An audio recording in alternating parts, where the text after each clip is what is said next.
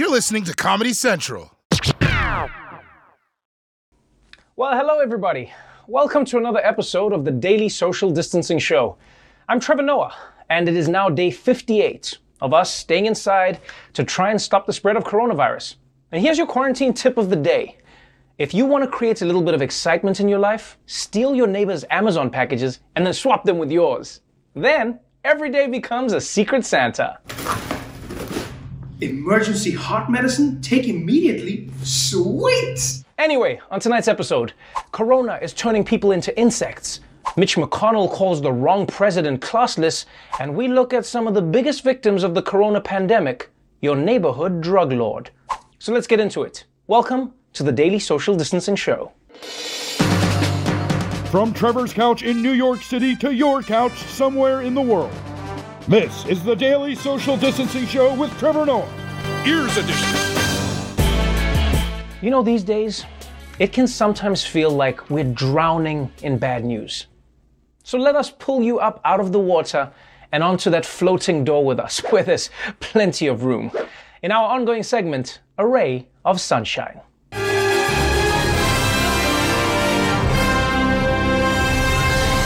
Let's kick it off with restaurants. You know, the place where someone takes you to break up with you when they could have just sent you a text.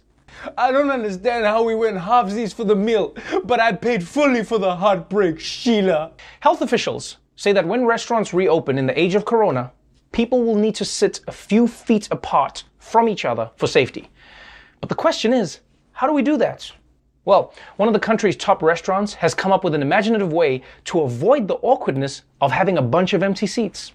Well, some places that we go, you know, social distancing can feel a little awkward, like maybe lots of empty spaces in a restaurant, for example. So a North Virginia restaurant is filling in the missing people with mannequins. The Inn at Little Washington, which is a renowned fancy place, I have learned, 3 Michelin stars, will soon open for half capacity, likely at the end of the month. But the empty tables will feature these frozen friends in vintage 1940s style outfits. Yes, if eating in a half-empty restaurant makes you uncomfortable, now you have the option of eating in the final scene of a horror movie. Much more relaxing.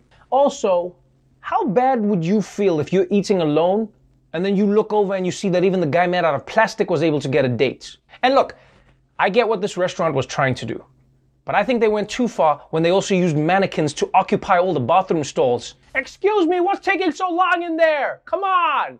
I gotta get back to my table. I think Sheila's gonna propose. I mean, why else would she bring me here? Why would someone bring you here if they're not gonna propose? You know who's probably really gonna love this restaurant? Mark Zuckerberg. Wow, everyone at this place is so lifelike. Bartender, a round of shots for my fellow humans. Speaking of the Zuck, Facebook, the world's largest social network and elderly TikTok, is bringing millions of users together in a really unexpected way. More than 1 million people are spending time during quarantine pretending to be ants. So this Facebook group is called Group Where We All Pretend to Be Ants in a Colony. Look at one of the posts here. Ants crawling on ice cream. One person says, munch with me and then take some to the queen. You can see the comments say, nom, slurp, and lift to queen. Okay, this is really interesting. To take their minds off of the stress of Corona, millions of Facebook users are pretending to be ants. And you thought you were the only one in quarantine feeling a little antsy. Back to you, Sandra. Look, man, I get it. Who wouldn't want to live the carefree life of an ant, right? You just spend all your time carrying crumbs 5,000 times your body weight until the day some asshole kid steps on you because he's bored. Sounds like a dream. Now, I know a lot of people are just having fun, but please remember, whenever there's something really fun on Facebook, there's a good chance it's created by the Russians. Let's all pretend to be ants. We bring sugar to Queen, then we not vote for Joe Biden. And finally, here's another way people are keeping from going crazy during this pandemic. Taking the coronavirus outside and beating the crap out of it. Well, this strange sight showed up in a backyard in Alita. What is it? It's a COVID-19 piñata, of course. Jennifer Wursel tells us a friend made it for her son's 18th birthday last weekend. Well, apparently, people like the idea of using a piñata for some stress release and a few laughs. ABC Party in Oak Cliff, known for the colorful piñatas it makes to celebrate special occasions, has added the coronavirus piñata to its lineup. We can dress it for different occasions, like our kids that didn't get to have a graduation, we're going to put a cap and maybe put a gown on it so that they can just hit it and get their frustration out. Yeah, that's what I'm talking about. People are making Corona piñatas and showing the virus who's boss.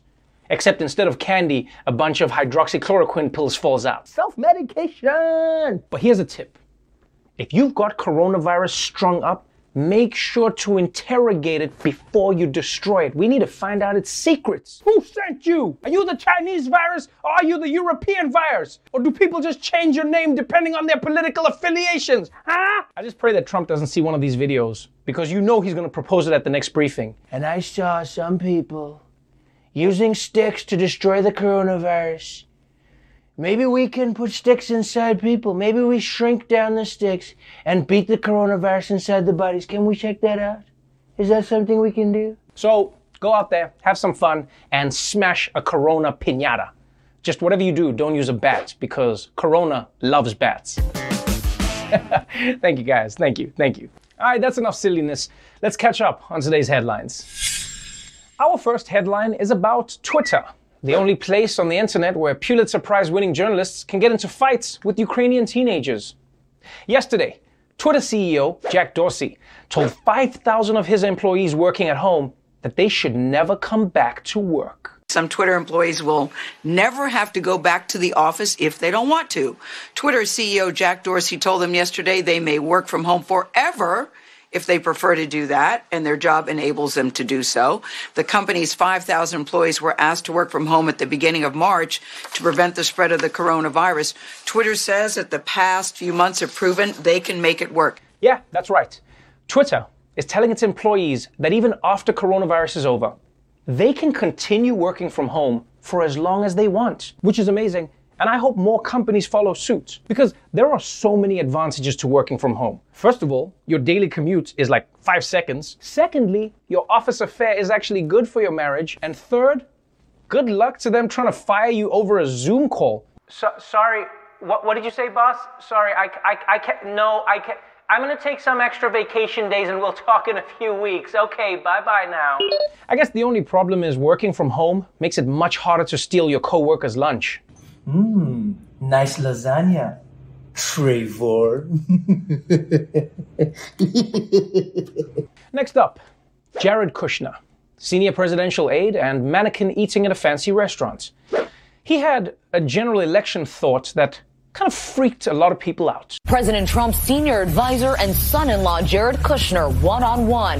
What he said when asked if the presidential election could be delayed. That interview you saw with the president's son-in-law Jared Kushner raised eyebrows when Kushner was asked by Time if there was a chance the presidential election could be postponed due to the pandemic. President Trump's son-in-law and senior advisor Jared Kushner is making news. In an interview with Time magazine, Kushner said he was not certain the presidential election would happen on November 3rd if there's another outbreak of coronavirus in the fall. Oh my God. Jared Kushner might delay the election? That is not good.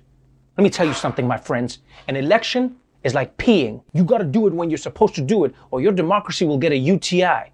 And honestly, I can't believe that Jared Kushner said this. And the reason I can't believe it is because he didn't actually say this.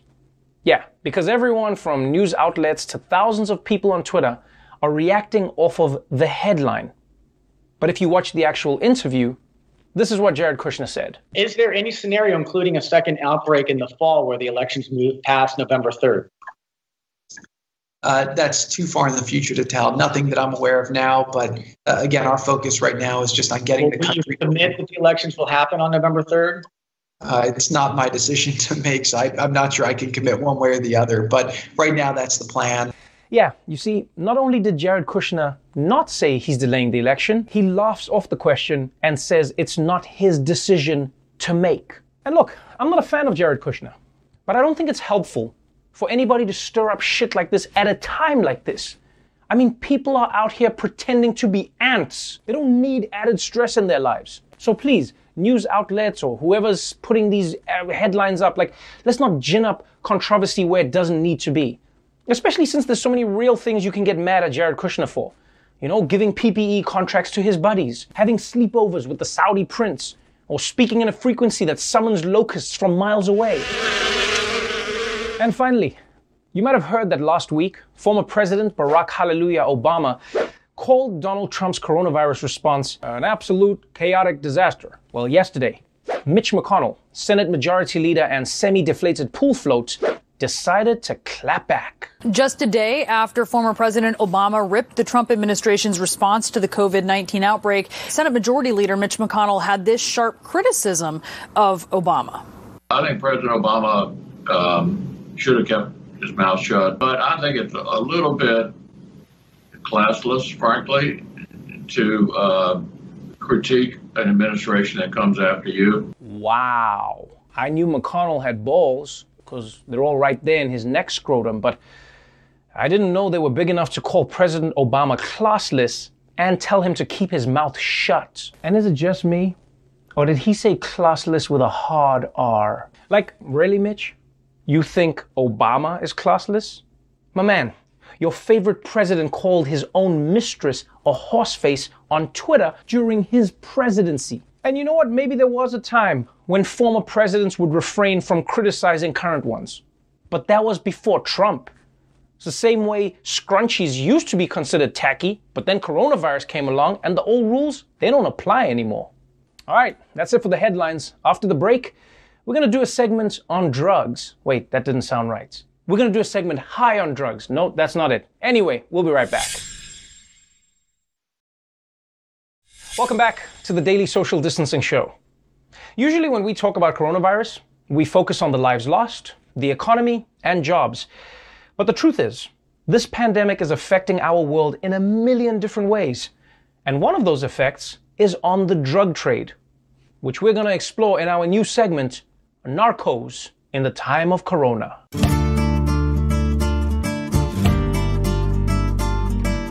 Let's begin with a gateway drug, weed, aka marijuana, aka the Kushner, because it solves all your problems.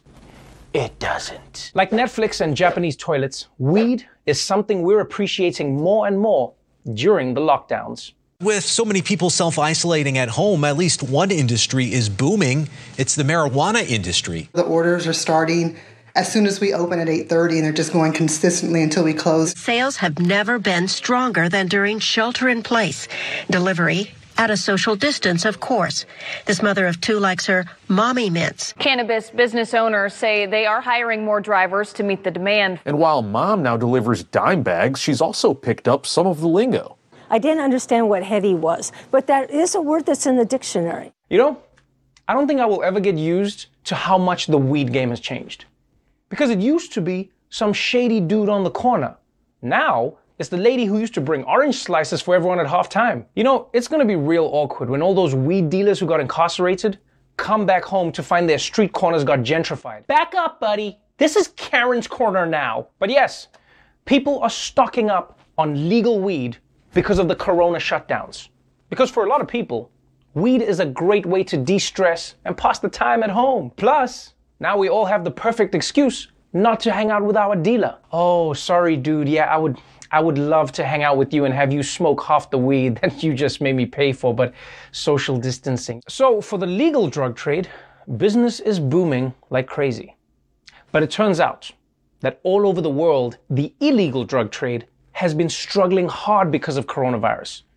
Because it's a lot harder to hand people drugs when nobody's supposed to be touching.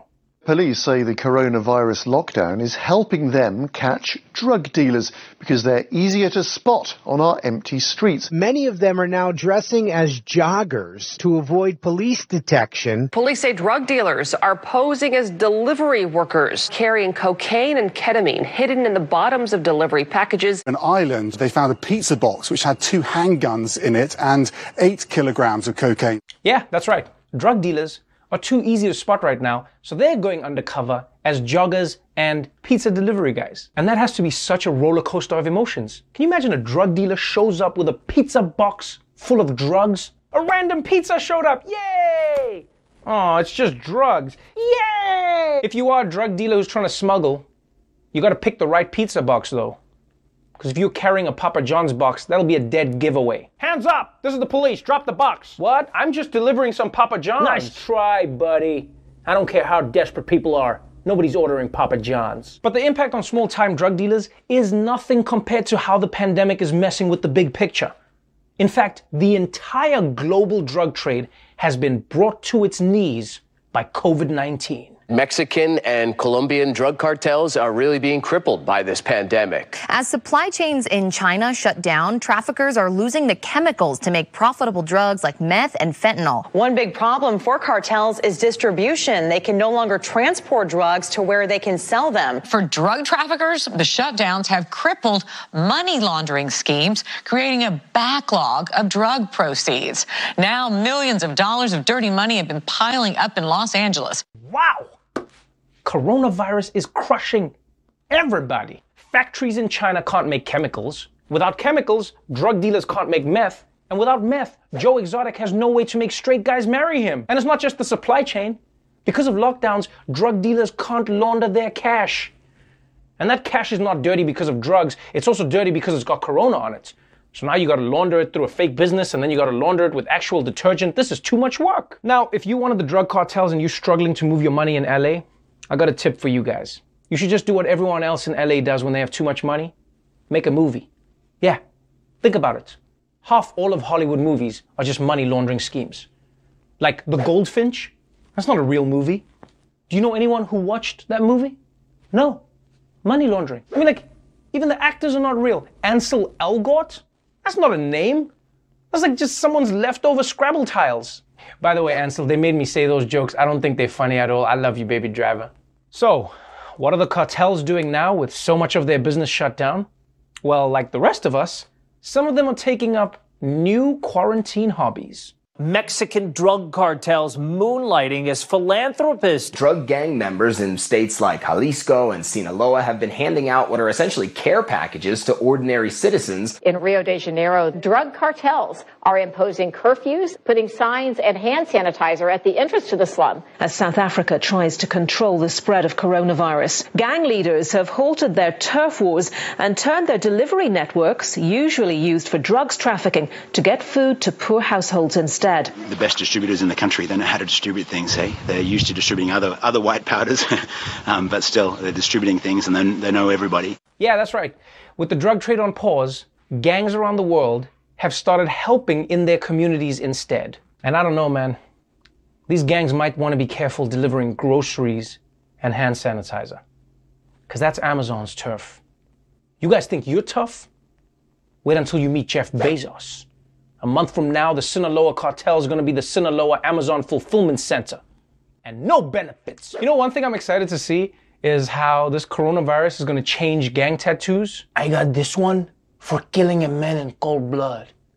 And I got this one for helping Mr. Hernandez bake banana bread. But yeah, what all of this has revealed is that just like many other industries around the world right now, even the drug cartels are struggling to deal with corona. And until people get healthy again, the drug cartels can't get back to their job of making people unhealthy, which is actually why I think if we want to get coronavirus vaccines out to as many people as possible, we should put the cartels in charge. Hear me out, hear me out, hear me out.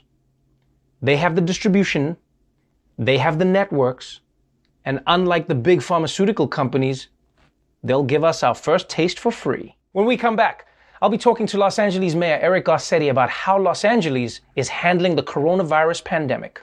Stay tuned. Welcome back to the Daily Social Distancing Show. Earlier today, I got the chance to speak with Los Angeles Mayor Eric Garcetti. We spoke about the coronavirus stay-at-home orders that made everybody go crazy when they said LA was shutting down for 3 more months. So check it out. Mayor Garcetti, welcome to the Daily Social Distancing Show. I love your t-shirt. That's gonna curry you some favor with the person asking you questions. Well, this is actually my standard governing outfit during the coronavirus crisis. I can't wait to take it off. It's been like 60 days I haven't taken this thing off. Oh yeah, that's not a good idea. Let's jump straight into what the chaos that people experienced. I think over the past 24 hours. I remember getting a notification myself, and it said California. It was LA County announces that the lockdown will carry on. The stay-at-home orders will carry on for 3 more months. And immediately, I could see the chaos online. People were like, what the hell? 3 more months? How is this number gone up? Where did this come from? This thing is never going to end. California doesn't have a high death rate. What exactly is going on in LA County? Is the place going to be shut down for 3 more months? So LA County and LA City are different, but we're working really closely together. So when the health officer for the LA County, Dr. Ferrer, who's amazing, said that there will still be a health order in place for at least the next 3 months, you're right. Everybody flipped out thinking nothing's going to change in those 3 months. We're still locked down. All she was saying, and I think this is really important in understanding this crisis, we're not moving beyond COVID-19. We're learning to live with it. And every place that's so-called open, every politician says we're open, actually has a whole bunch of stuff that still will remain closed and guidance for our protection. And places that are so-called closed have always been partially open. So this is about living in the gray and realizing that 3 months from now, all she was saying is we're not going to be with no restrictions until there's a cure. So we're going to have to socially distance, physically distance. We're going to have to wear masks. We're going to have to protect our vulnerable, like elderly and people with pre-existing conditions. And you can't do everything everywhere yet. And you won't be able to for a while. So let's talk a little bit about what some of these phrases and these things mean. So is this going to be a stay-at-home order, or was that misreported? Our order is actually called Safer at Home, and I think that will stay for the next, year or many months, realizing that we are all safer at home. That said, we're going to take steps as often as we safely can. For instance, this past weekend, we said we opened up a bunch of retail for curbside delivery and pickup. We opened up our trails and our beautiful parks, and it was awesome outside. Today, our beach is open. I say kind of stay away from the dry areas. This is about the wet areas of the beach where you can exercise and surf and swim. So as long as we don't see numbers go up, let's take these steps together. Wait a few weeks after each one, hold, go forward, or if things are bad, retreat. And then how are you deciding what opens and when it opens? Because we're seeing a lot of people around the country getting riled up saying like, why are these places open? Why are these places not open? I want to get back to work, or I want to get a haircut, or whatever. Everyone has a different reason. And as an elected official, it would be nice to know how you are choosing which sectors of the economy get to open up first or not. That's such an important question, Trevor, because we all have feelings about what we personally want open. But I look at it threefold. I say, first, what's the need and how deep is the need? Either an economic need or, let's say, a psychological, spiritual need, like to get out there and have open spaces. Second, what's the risk? And the good thing is a lot of people have assessed risk. We can see how long it takes for vapor to spread in a restaurant that people sit at for an hour with 10 of them there. So assess that risk and give it a number. And then third, look at safety. How much of that risk can you mitigate by doing something? For instance, we kept construction open in Southern California. Northern California closed that down early on. We saw some bad habits, but we brought inspectors, PPE, and everything else to every construction site in Los Angeles, and we didn't have big outbreaks. So those folks could earn money, we could build infrastructure we needed. So it's just about learning lessons and, again, being comfortable in that gray area, assessing that need, that risk, and the safety you can add to it. Elon Musk made news, and I know he's further away from LA City, obviously, but he made news when he said he's going to defy the orders and he's opening up his factory. What message do you think this sends to other business owners, and what would you hope would be, what would you hope would be a better direction to take as a business owner who wants to get things going again? I actually trust business owners and school principals that they're going to take care of their people the most. They care about whether they get sick. They care whether they die. They care about their customers. So we've convened just industry groups who get together in manufacturing. For instance, in LA, we've got a lot of clothes manufacturers. So a lot of the masks people are buying around the country are being made by folks who are doing that in a safe way. We've talked to sports leagues about how they could safely have sports games without fans. We've talked to retailers. You've got to listen to folks, but this is not a time for one person to rant or to have their own moment. We have to do this together. And I appreciate that some push government to go faster, because government, in my opinion, can be too slow. But when there's lives on the line, let's make sure we do it right, because the worst thing is to open up the wrong way and to see not only people die, but but our economy be shut down for even longer. Do you have any idea of how school openings are going to look? I mean, we saw one of the biggest stories that came out was, the university in California saying, hey, it looks like we're going online. It may be easier for tertiary education, but, for kids who are going to elementary school or whatever, they need education. Some of them need meals. Is there a rollout plan to get kids back into schools? We've got to get them back in schools because we can't get the economy going, or people can't go to work, especially working parents, if they don't have their kids in school. It's not just education, it's daycare. And so I'm confident that we can, if the numbers don't spike up for other reasons, that we can get kids in school. It won't be the same school we're used to. It might not be as many days a week or as many hours a week, but kids need to see each other. I think they need to be face-to-face with teachers again, and especially lower income kids, even though here we finally got to a point where every kid now has a laptop and internet access. It's just not the same. And I'm worried that especially in our communities and Latino and African American communities, there's kids that are falling even further behind. In poor communities, kids are not catching up with the gap they already start with. So I think by the fall we can do that. But everything I say is with the big caveat, see where the numbers are at. Let's plan for it. Let's hope for it. Let's do it intelligently. But if the numbers tell us to go back, maybe we go back indoors for a short period of time. All right. So final question then. If a resident of LA, whether it's the county or the city, I know you're the mayor of Los Angeles, said to you, okay, what is the plan? What are the dates? What am I aiming for as a person? Because I think that's what's lacking in a lot of the messaging is people are sitting at home and they're like, I don't know what I'm aiming for or trying to do or trying to get to. What would you say to them? What should they look for as benchmarks, and where do you hope to go in the coming weeks or months? So two things. We're going to follow the numbers, and people can actually follow them now in Los Angeles. New York has a good site as well. Actually look at those numbers. See if our hospitals are getting overwhelmed. See if our deaths are stable and going down. See those things, because that's how I'm going to make my decisions. Second, this isn't about set dates. Nobody can tell the future today in May about what will happen in June, what will happen in July, what will happen in August. But that's no excuse to not start planning and putting that together. So I have confidence that we're going to, every few weeks, take another step forward with a big if.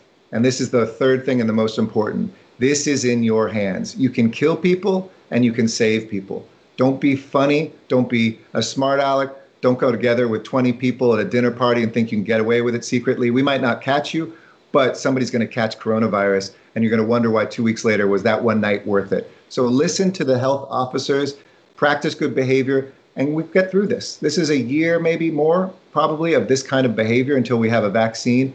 Think about our parents and our grandparents. They went through multiple years of depression, of World War II. We can stand up and be the best and write an amazing chapter for our cities, for our country, and hopefully for our world.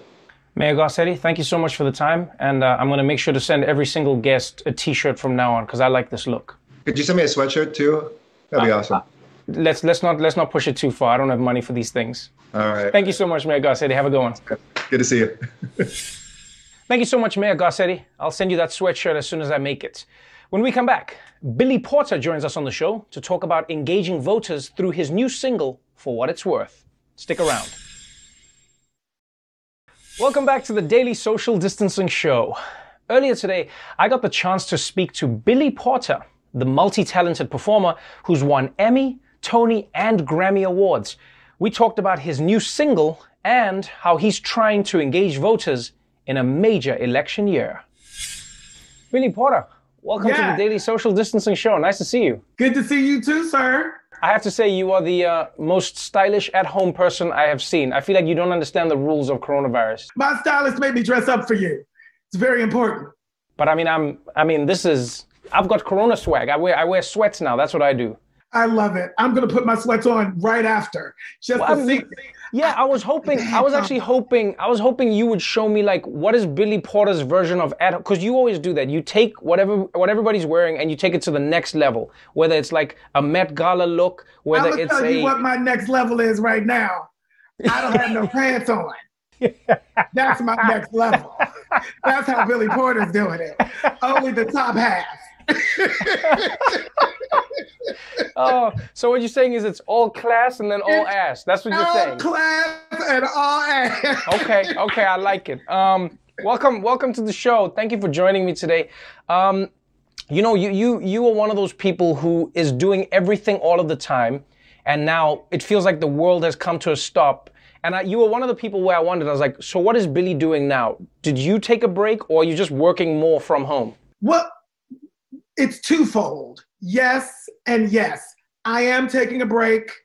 I am learning what self-care is.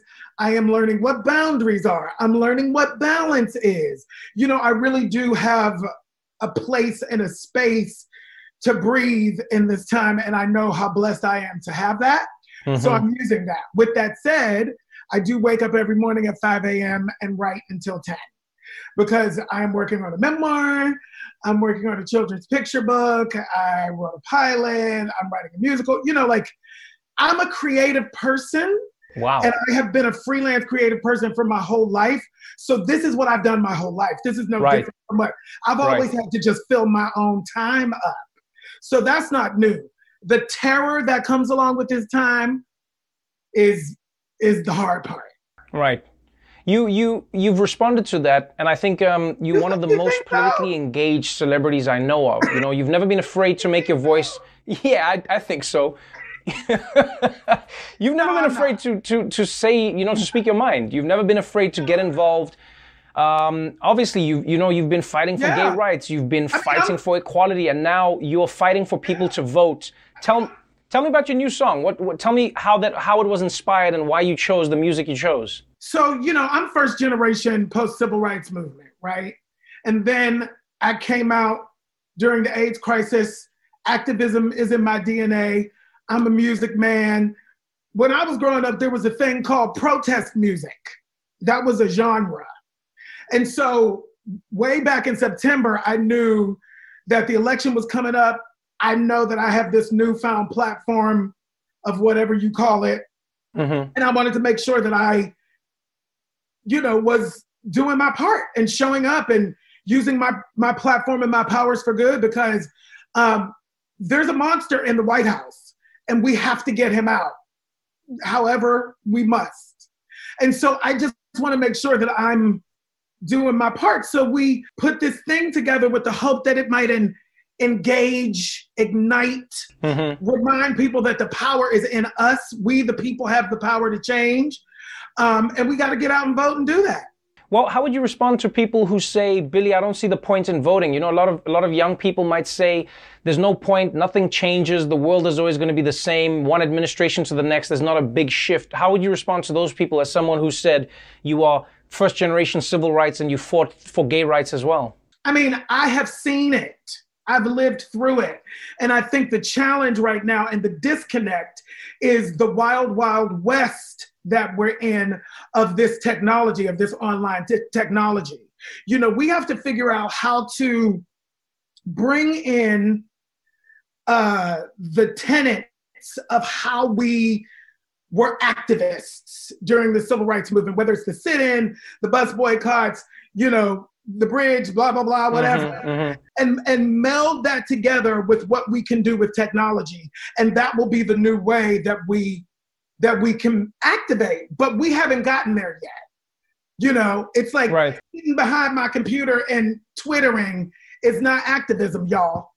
You know, and I say that to myself too. You know, it's like, I'm not sure where we begin. You know, we're already in it. Somebody has to plan the stuff. You know, that's not my skill set, but I can sing a mean song when it is planned. Amen to that, my friend.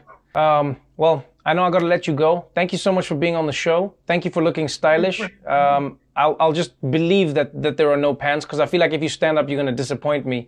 And hopefully I'll see you on the other side.